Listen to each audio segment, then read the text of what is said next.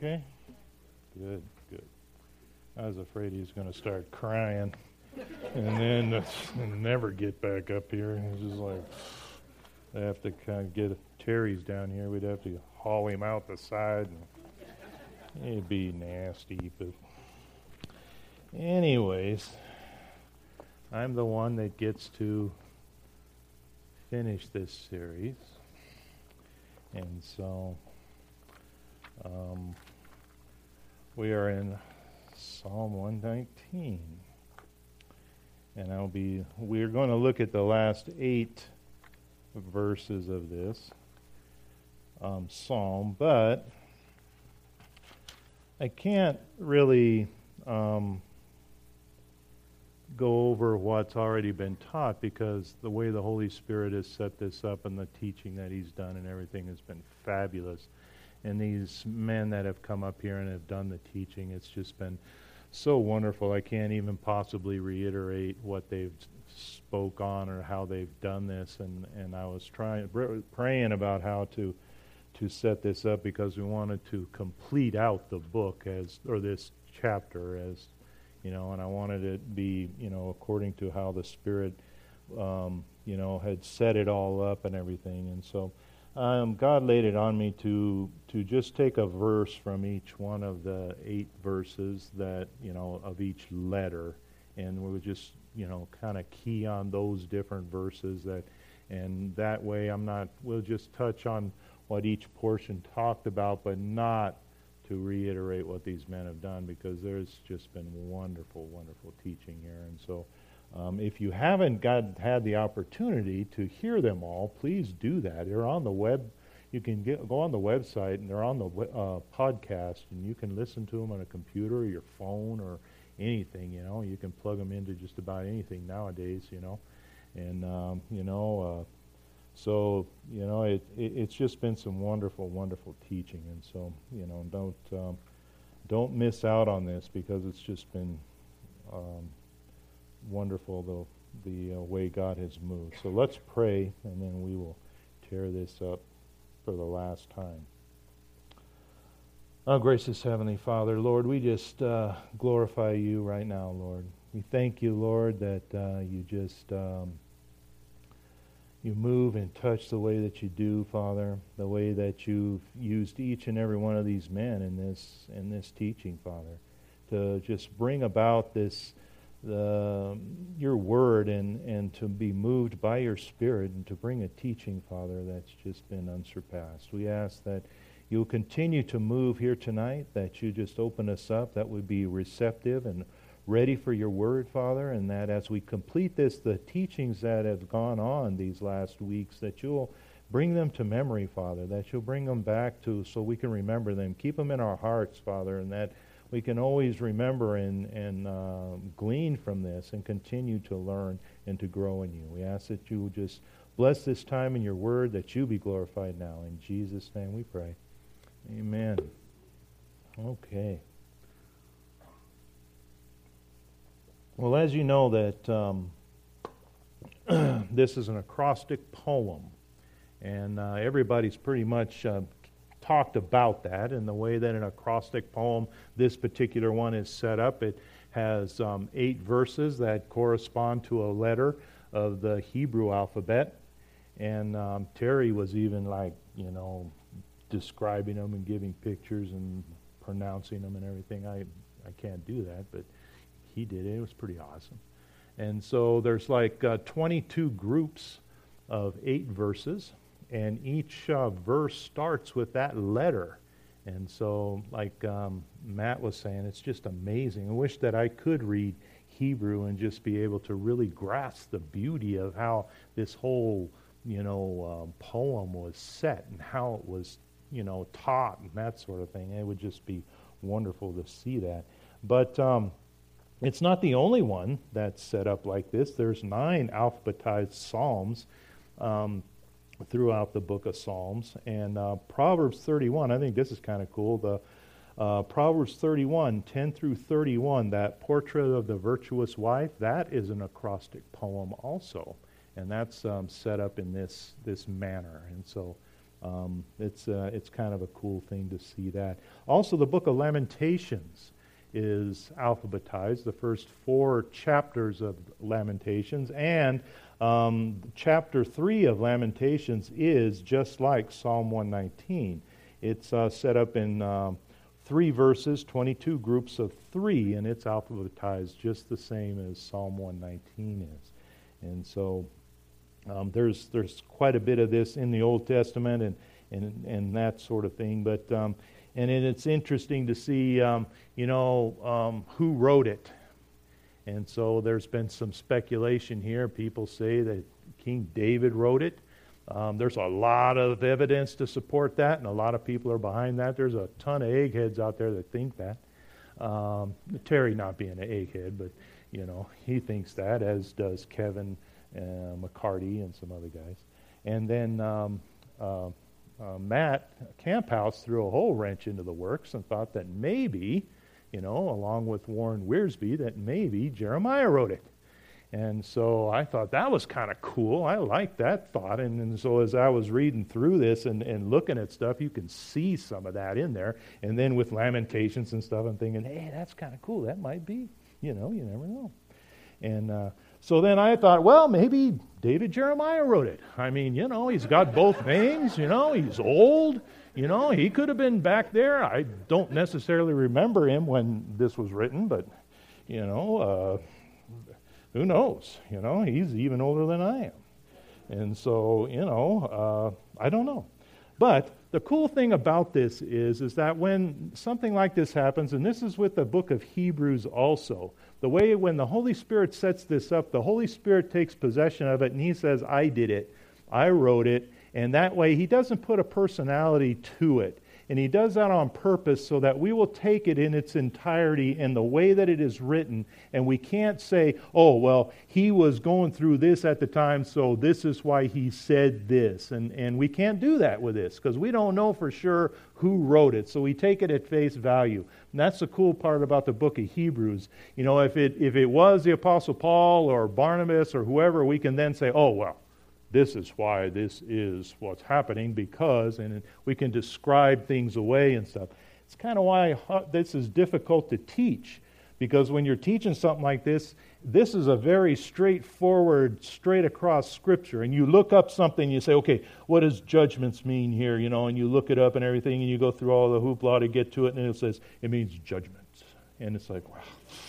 Well, cool, that's great. It's like you can't hardly even expound on this. It says what it says. And that's the neat part of this. And so, and everybody had talked about the different wording. There's a group of words that's used throughout this chapter that,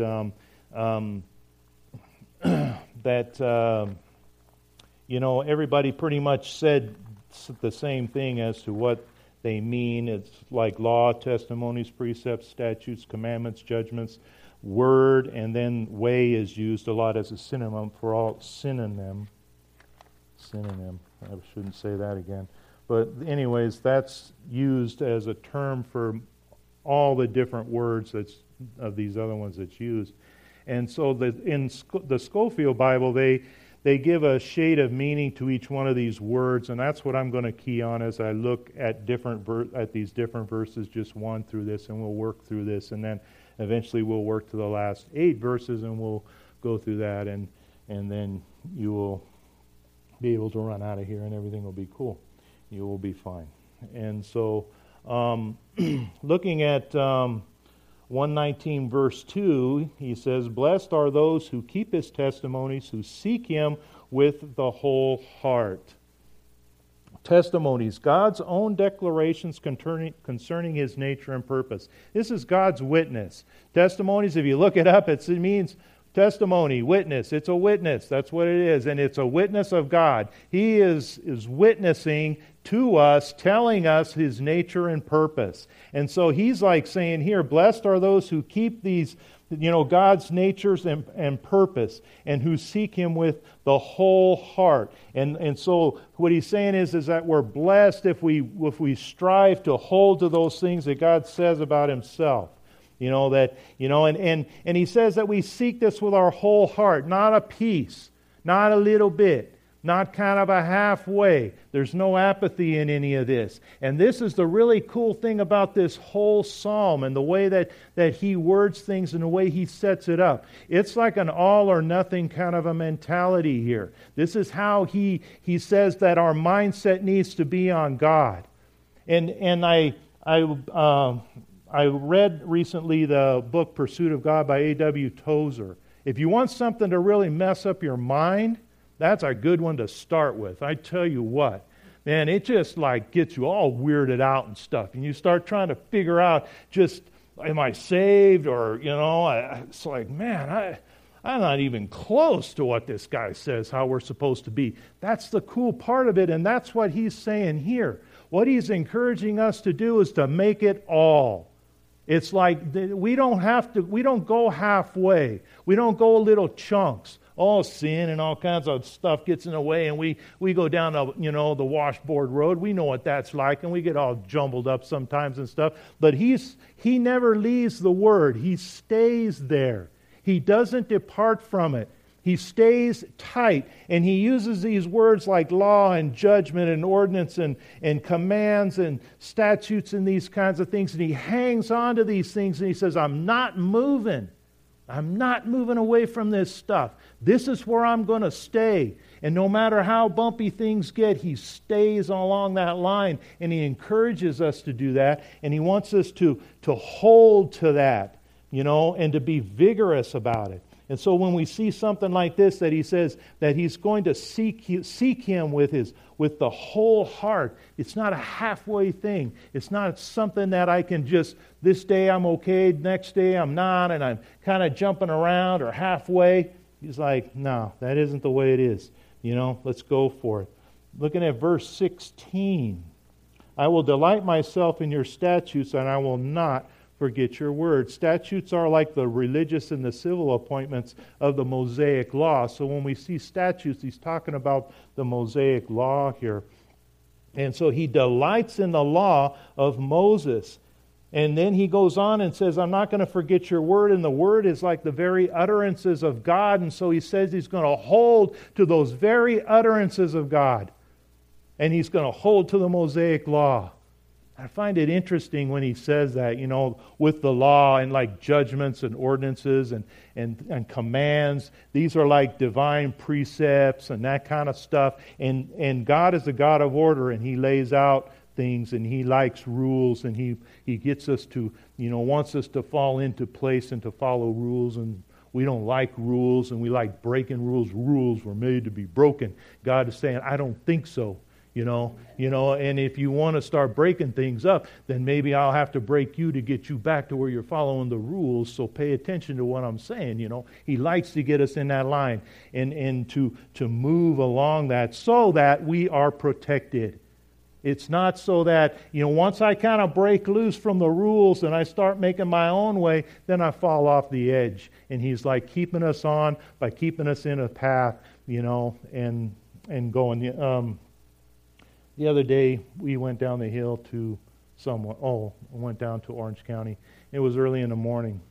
And so we're in the carpool lane, and it's Lori and I, and we're jamming down through there. And there's we're passing thousands of people, right? I mean, we're just driving down, and there are thousands of people sitting in their cars just watching me whiz by, And I told Lori, I said, I don't know why they're all sitting there. Why don't they all just come over here in this lane and go anyways? Because they're all law-abiding citizens, and they're all just sitting there in line, and I'm just jamming down through there because she's with me, And she's like going, because it's the law. And there's a sign that says $341 right there. It says right there, and everybody doesn't want to pay that. But we saw one policeman, and that was because a motorcycle ran into the back of a pickup, and he was over there checking them out. And that was the only policeman we saw. We're just jamming, And I was just like, why?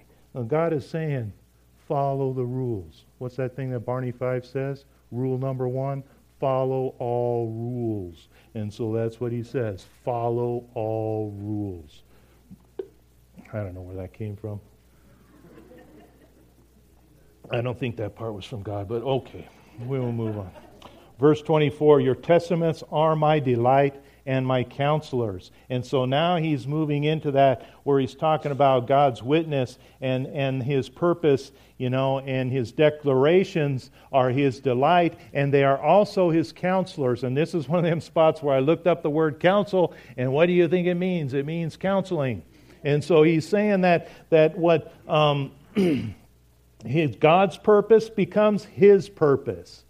And this is really a cool thought. And that's God says that he wants our delights to be his delights. He wants his delights to be ours. He wants us to walk, in that to where, our whole being and our thought and our manner and everything is his. And our delights and purposes and everything are his. And so, and he says that becomes, he delights in this. And so, they're his delight, and that's what counsels him. That's what is God's nature and purpose, his own declarations, is what is his counseling, his advice, and his purpose. And the word means purpose. And so this is cool. And then as we go into, and then there's verse 32, where he says, I will run the course of your commandments, for you shall enlarge my heart. Commands, the authoritative orders used as religious principles. And so now we have this a group of religious principles that we move in, and God says, these are authoritative orders that I want you to move in. These are things that I want you to do, and they're of a religious nature to keep us in a place to where we're focused on Him. And there are commands that He has for us, using God's commands as the principles of His religion. Man, this is a scary thought. Because man likes religion, and man likes making religion. And God says, you follow my commands when you're setting up your religion. And you go outside of that, and you're outside of me. And I won't have it. And so this is a cool thing to think about. Because when it comes down to cults and all this other kind of stuff, and, guys waiting for the spaceship to come and all that kind of stuff, and laying on the purple sheet over your face and all that nonsense and all that stuff, waiting for the spaceship, God's like going, I didn't say nothing about no spaceship, and I didn't say nothing about purple cloth or the $5 in your pocket or all that other nonsense. He goes, you guys should have been paying attention to what I told you. And the setup is His commands, and that's His demands. And it's for our help and our protection. And then he talks about enlarging of the heart. Now this sounds like a serious, disease or an illness or whatever. When people say, I have an enlarged heart, and they go, oh, that's terrible.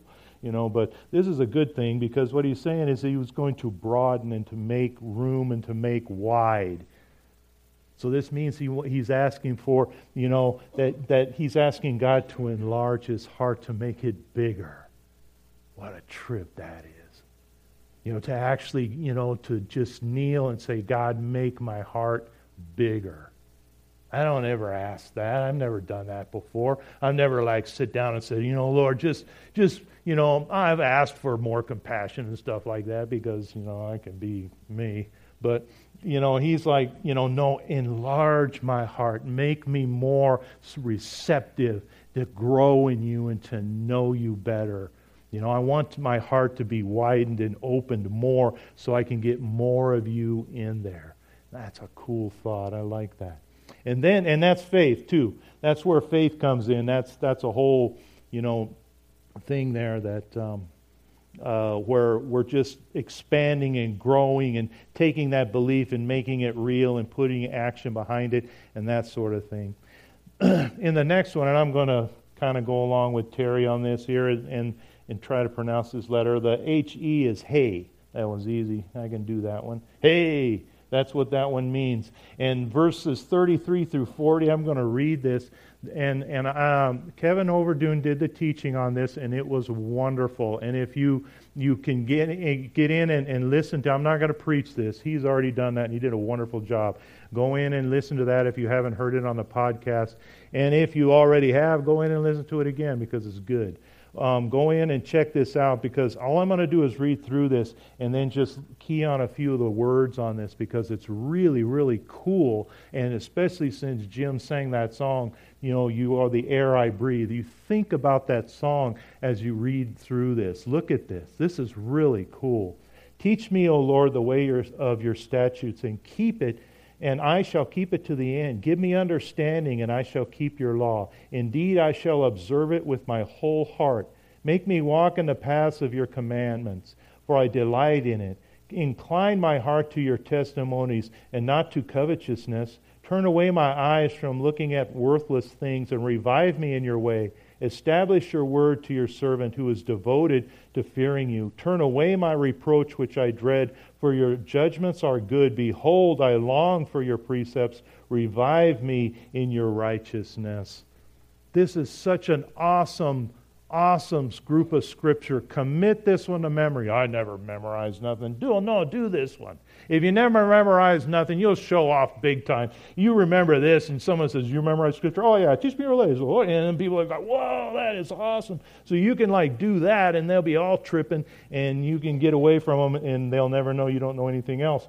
But check this stuff out. This is so cool. Teach me, O Lord. Give me understanding. Make me walk in the paths of your commands. Incline my heart. Turn away my eyes from looking at worthless things. If you don't want to memorize the whole thing, there's the one to memorize right there. You got a problem with pornography? Check that out right there. You got a problem with some other kind of thing? You're lusting after something? Is there something there that you just can't get out of your head? Check that out. And he says right after that, and revive me in your way. Get rid of the stuff that's messing you up and that's taking you away from the focus that he wants you to be on, which is him. And look at this. And then he says to be revived. If you have a problem with this kind of thing, then ask him to revive you and put you back. Enlarge your heart. Take these things and start making them yours. Go through here and look at other scriptures and see what it says. Make this personal. Make it yours. Grow in it so that you can change your life. Look at the changes that he's asking here. He says, turn away my reproach. Behold, I long for your precepts. Revive me in your righteousness. Look at the things that he's asking for. And then he says, in response to it, I shall keep it to the end. Indeed, I shall observe it with my whole heart, for I delight in it. He says, that he doesn't want to be covetous. He wants to, who is devoted to fearing you, devoted to fearing God. And then he goes down to revive me in your righteousness. That's a wonderful group of Scripture. Tear it up, Listen to what Kevin has to say about it again. And then go in there and tear it up for yourself and see what he has to say about this. Because this is a life changer right here. You don't even need to read The Pursuit of God. Just read that right there. That'll change your life. That'll just mess you all up. You get you all twisted. Because God is going to take what you're into is already twisted. He's going to twist you back to where you belong and where you need to be. That sounds better than being all twisted. But anyway. Verse 41, let your mercies come also to me, O Lord, your salvation according to your word. This is an interesting verse.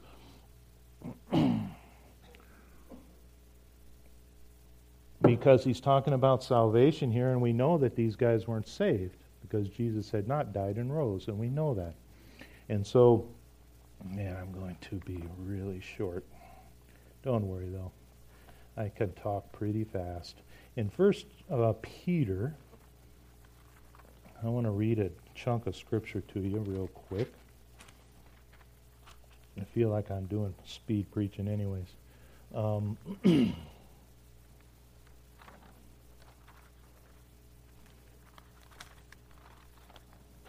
I got to try to follow my notes a little bit because I'll get lost bad.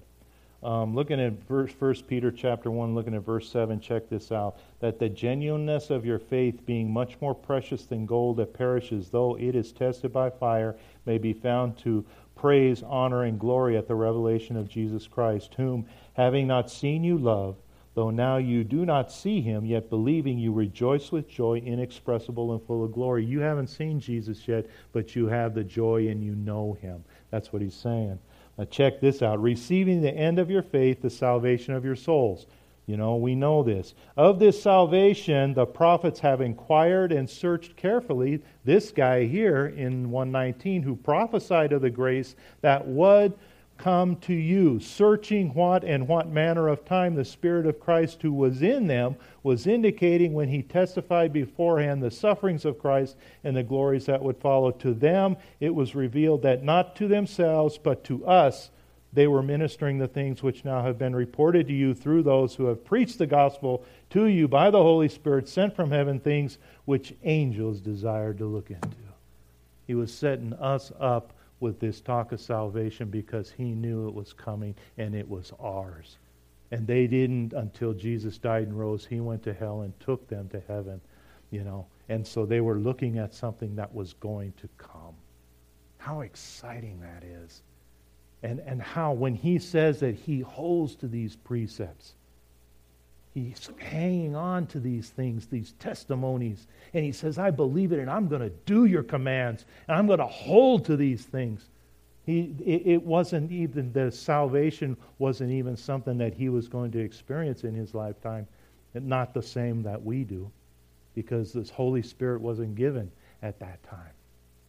So it's exciting to even think about, you know, the mindset that these guys had when they talk about things like salvation and that sort of thing. In verse 50, he says, this is my comfort in my affliction, for your word has given me life.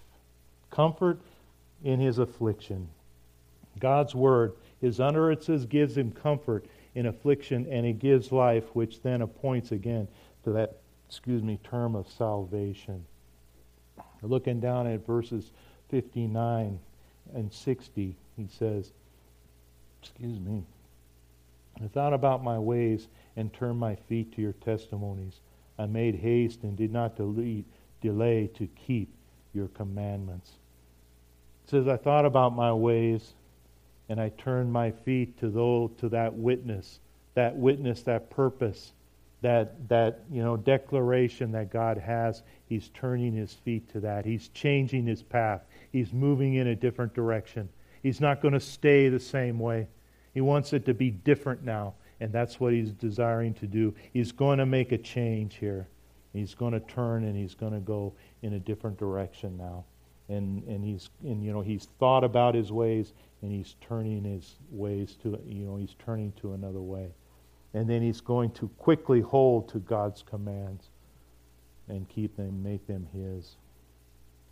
Verse 71, it is good for me that I have been afflicted, that I may learn your statutes. This is a tough one. You know, it's good to be afflicted. When he talks about being afflicted here, the reference here is, in Hebrews 12, when he talks about being chastened by a father. In Hebrews 12:10, he talks about being chastened as by a father. And so, when he talks about that God is I skipped ahead, didn't I? 71, it is good for me that I have been afflicted, I may learn your statutes. I said that one, right? And that was the Mosaic Law. 75 is where I'm at. But I didn't read that one, did I? Yeah, see that? John, you're supposed to be paying attention to me here, buddy. Come on now. Anyway, 75. Let's move down to 75. I know, O Lord, that your judgments are right, and that in faithfulness you have afflicted me. And this is where I wanted to get to here, because he talks about faithfulness, God's faithfulness in afflicting us. And this is kind of a trippy one here. This is one of them ones where you're kind of like going, God, there's a purpose in what he's doing here. The reference here is in Hebrews chapter 12, where he's talking about a father chastening his son, and that is what, he's talking about here. And so, and then he says that I know that your judgments are right. And so when he's talking about judgments and ordinances are kind of interchangeable in this. And so the legal pronouncements and the rules of divine administration and those kinds of things that God sets up, they're right. And this is that thing where you kind of get to, like with a thing with marriage between like a man and a woman. This is those things where, as Christians, we become unbending on something like this, and we can't change and move away from that because God established marriage. He's the one that set it up. We can't change it and move it around. We can't make it different. He's the one that set it up. He's the one that set it. And marriage between a man and a woman is a direct representation between Jesus and the church. And that can't be altered and changed. That is the representation that God has established. Of course, I'm preaching to the choir because you guys know this already. But when he talks about, judgments and ordinances and that kind of stuff, and there's divine administration towards certain thoughts and commands and different things that he says those things have to be held to. He's not doing things just to mess up our lives or to kind of make us weird or something like that. He's doing this for our protection and helping us to understand his heart and his thought, and then it moves back to his testimonies and his precepts and his statutes and the different things that he uses for our protection so that we will be safe. And that's ultimately where he's got us and where he wants us to be at, and he holds to. And so this is where he wants us to be at, and they are right. And that's his desire for us. Well, I'm glad I cleaned that up, huh? Well, everybody was lost, especially me. Verse 82. My eyes fail from searching your word, saying, when will you comfort me? We've all been there. We all understand this. You may be in this spot right now. This may be something that you're working through right now. Maybe something's blown up on this very day. Maybe this is one of those things where you're like going, yeah, right. I'm having a hard time, even believing in God right now. Because, I look at this whole thing and it seems like I used to understand it, I used to read it, but it's gibberish to me now. I don't even get it, and I don't find no comfort here, and that kind of thing. He goes on to talk about, being like a wineskin, which is all dried up and all kinds of stuff, and stuff. And he says, yet I do not forget your statutes. And this is the key to this. This is what's important. He's holding on, and this would be the Mosaic law that he's going to hold on to. He knows that that is something that God set up for him, for his protection, so that he will be okay, and that the other is going to work its way out. It's going to happen. And he's said that as he holds on to that he knows he's going to be okay. And that ultimately salvation and life is at the end of this thing, and that's where we're going to end up at. And his encouragement is in that direction. And so he's like going, hang in there. He says he's not going to forget that Mosaic law. He's going to hold on to it no matter what. Verse 93, I will never forget your precepts, for by them you have given me life. Precepts relates to man's moral obligations as directed by God. This is an interesting word because this is one of those things that we pretty much know we have moral obligations. There are things morally that we are obliged to do, and they are directed by God. And so I can't make up my own rules. I can't when all of a sudden think that now that I'm in a particular position or I'm in a particular place, that now all of a sudden I'm going to do it my way or go along, my own thinking or create my own little thing here separate, or I'm going to progress from this old tired book, and an old preacher's, I can't progress from an old preacher, but you know what I'm saying. He says that you're going to progress. I'm going to progress my thinking out there to where I can embrace things, and that sort of thing. There's a famous TV preacher who's now embracing homosexuality and gay marriage and that sort of thing. He has 1 billion books out there and all this kind of stuff. And so, I can't, if I'm worried about my popularity or something, that's just stupid. Because God is like going, I want you to follow what I say and hold to these things. You have a moral obligation, and people need to see that. and that is a witness. And if his purposes and declarations become mine, and I hold to his testimonies, then all of a sudden, that's my witness. And that becomes extremely important. If I put myself in that and I promote myself, then what am I doing? Promoting myself, not the things of God. And he's going to shut me down if I start that kind of nonsense, and he's not going to have it.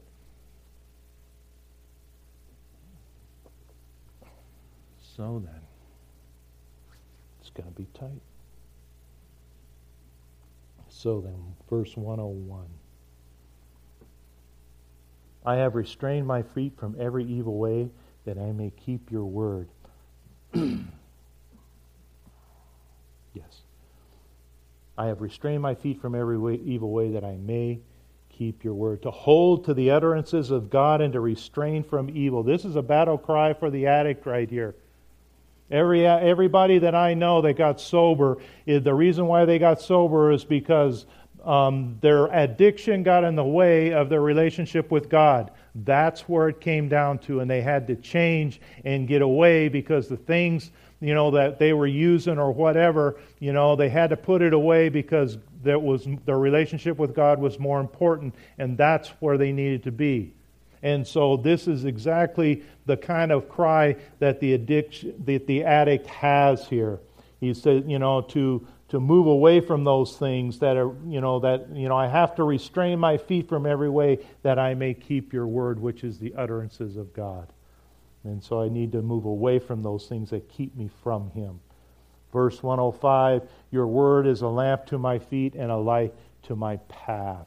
And we know that the word, in the beginning was the Word was God, and the Word, the Word was with God, and the Word was God, and then the Word became flesh, and that Jesus is the light of the world. And so the fact that His Word and the light and everything else, who's lighting our path, and that's Christ. And even from back in here, He's showing us that it's all about Him and it's about Christ, and that's where our focus needs to be. And He's laying out this already as to where we need to walk and where we need to be. Verse 114, you are my hiding place and my shield. I hope in your word. I like this one here because this is one of them ones where, I like the thought of a hiding place, and I like the part of, the thought of a shield and that kind of thing, I'll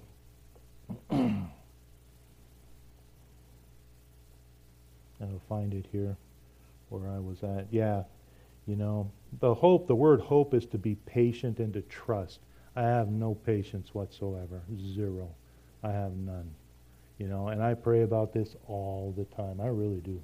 And I really would like to have that, but I don't.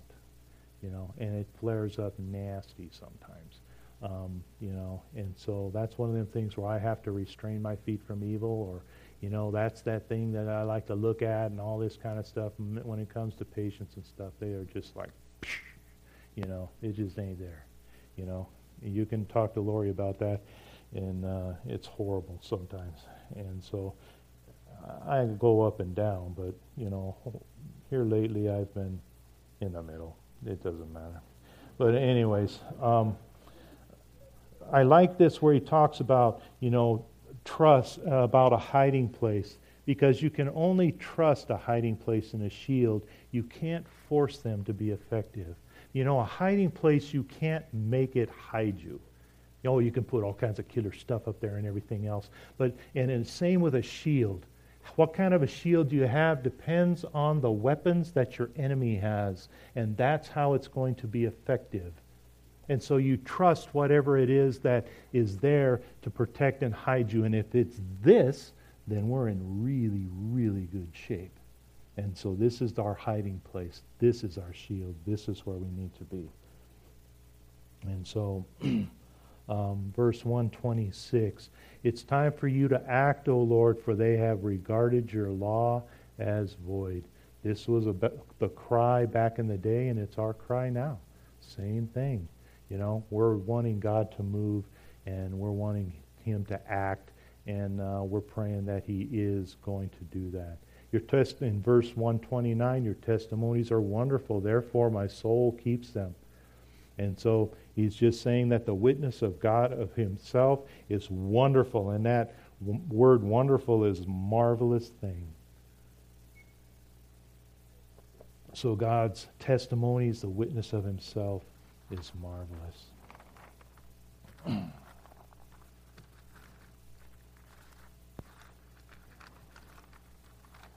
Got a lot of papers. I'm going to have to get one of those pads like Pastor Z can flip around and stuff, you know. I got the papers here. Old school. What can I say?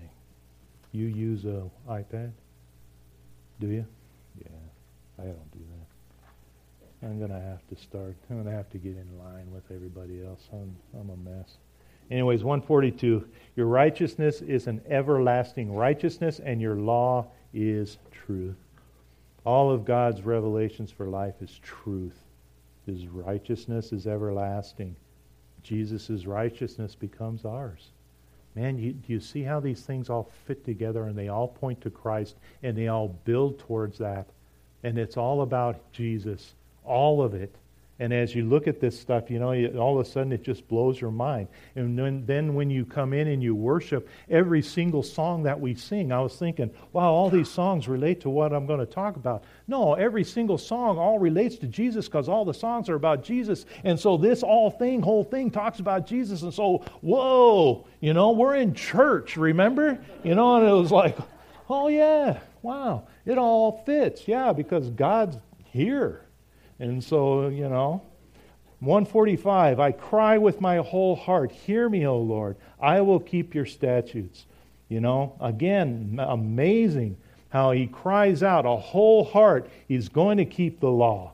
Verse 160, the entirety of your word is truth, and every one of your righteous judgments endures forever.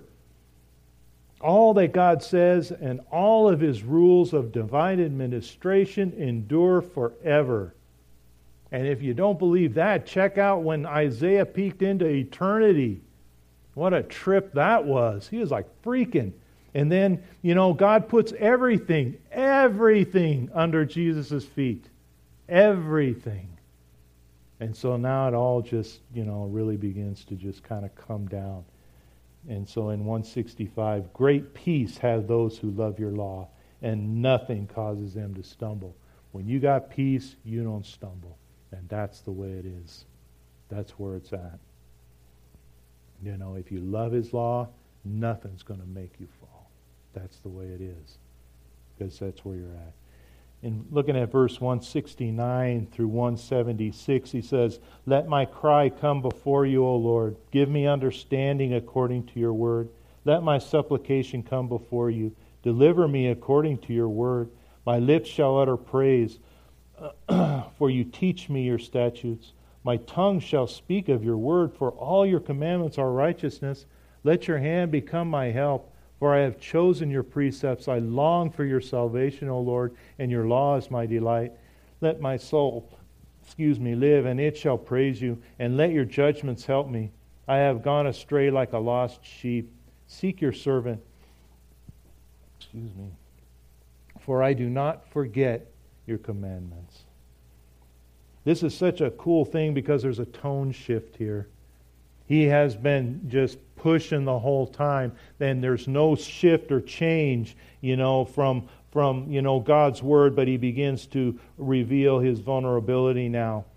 And he also wants to stand on the strength and the truth of God's word. And so he knows where his help comes from. He knows what that's all about, you know. And so, you know, he begins this by saying, let my cry come before you. And then it's give me understanding. Let my supplication come before you. Deliver me according to your word. And so he asks, and then he asks to be, you know, for an understanding, and then he's like, let my supplications or my prayers come, and then deliver me. And so he begins to lay out a scenario now of prayer and of a teaching and of an understanding and those kinds of things, so that all of the things of God that he's talked about and he's built up and he's put forth and stuff, now he begins to just say, just let me have this and bring it it home. He's like going, my lips shall utter praise, for you teach me those statutes. And again, the Mosaic law. My tongue is going to speak your word, which are the utterances of God. And for all your commandments, those divine, precepts and all that stuff, are all righteous. And so now he's like going, I just want to just let me, cry to you. Give me understanding. Let me pray. Deliver me. I'm going to praise you. Teach me. And my tongue is just going to speak your word. And all of your commandments are righteous. He's just building up to this whole thing to where he has this whole thing now. And he's just like going, this is it. If you've been searching and looking and you don't know which way to turn and you don't know what to do and you don't know where to go and what's going to happen or whatever, this is the answer right here. You can come to a place where it all begins to fall into place and you gain an understanding. No matter what's going on, you can then come to a place where all your commandments are righteousness.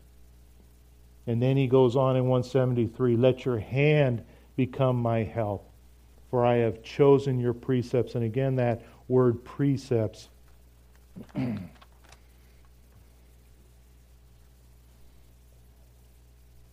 Relating to man's moral obligations as directed by God. And so he's moving back even into, I have chosen to be that moral hold to those moral obligations that you have established for me and you're directing for me to be. So he wants all of God. He wants His law. He wants His testimonies. He wants His precepts. He wants the judgments and the ordinances and the commandments. He wants it all. He wants all of that to dictate his life. Not little bits of it, not pieces of it, not the stuff that I pick and choose. And I don't want to go to some guy somewhere and have him, gather us all in a group and say, okay, this is what we're going to do and you're going to do this, this, and this because I'm God, and was like, no, that isn't it. That's hollow. It's shallow. There's nothing to that. There's nothing there that this is where it's at, because he's all pointing, every bit of this points to Christ. And that's ultimately where we're going to go, because now that Jesus has died and rose, we have this. And He lives in us if we've asked Him to be Lord and Savior. If you haven't asked Him to be Lord, He has died for your sins. But if you haven't received that, then He is not Lord. And this then is impossible. There is absolutely no way that you can do this. Now, in the guidance of the Holy Spirit, then this is yours and it's real. And you have the forgiveness of sin. He did not have the ability to enter boldly into the throne room of grace, but we do. I mean, it's incredible to even think about.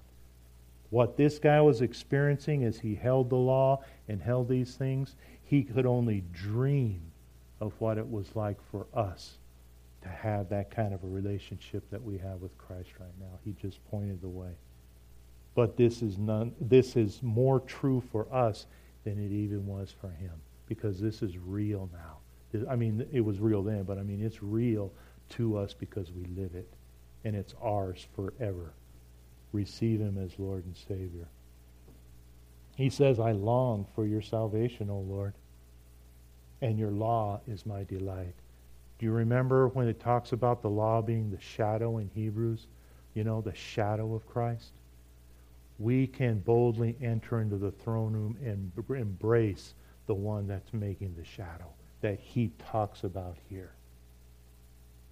It's a trip to even think about. So then, let my soul live and it shall praise you, and let your judgments help me. I have gone astray like a lost sheep. Seek your servant. So we started this whole psalm in verse 1. Blessed are the undefiled in the way, who walk in the law of the Lord. And he ends this by, for I do not forget your commandments. Wow, awesome is that? It's yours. If you've never received Jesus as Lord and Savior, don't leave here without doing that. There will be people up here to pray with you. Don't leave here without that. You know, because this is where it's at. This is the reality. And because Jesus died and rose, this reality is now for us. It's not something fleeting. It's not way out there. This is ours. Let's pray. Oh, gracious Heavenly Father, Lord, we just glorify you. We honor and praise you, Lord, and we're in awe of how much you love us. Lord, we praise you for all the teaching that's gone on these past weeks and just the move of your Spirit and us getting to see that. And all of these that come out to hear your word, and then those that are that listen to the podcast also, Lord. We pray that you'll just continue to move by your Spirit, that you'll just touch and bless, and that you'll be glorified in each and every word. And as we continue to learn and to grow and to desire you and your word, that you will move and touch in a mighty way. Please minister and touch and move here and continue to just bless, Father. We thank you for your word. And if there's anyone in here that doesn't know you as Lord and Savior, please, Father, don't let them leave this place without that. Or if there's those that need just to come back again to you, we pray you will move and touch and bring them to that place to do that. Lord, we glorify you, we honor you, and we love you, Lord, and we thank you. In Jesus' name we pray. Amen. And so there's prayer teams up here if you guys, need to pray with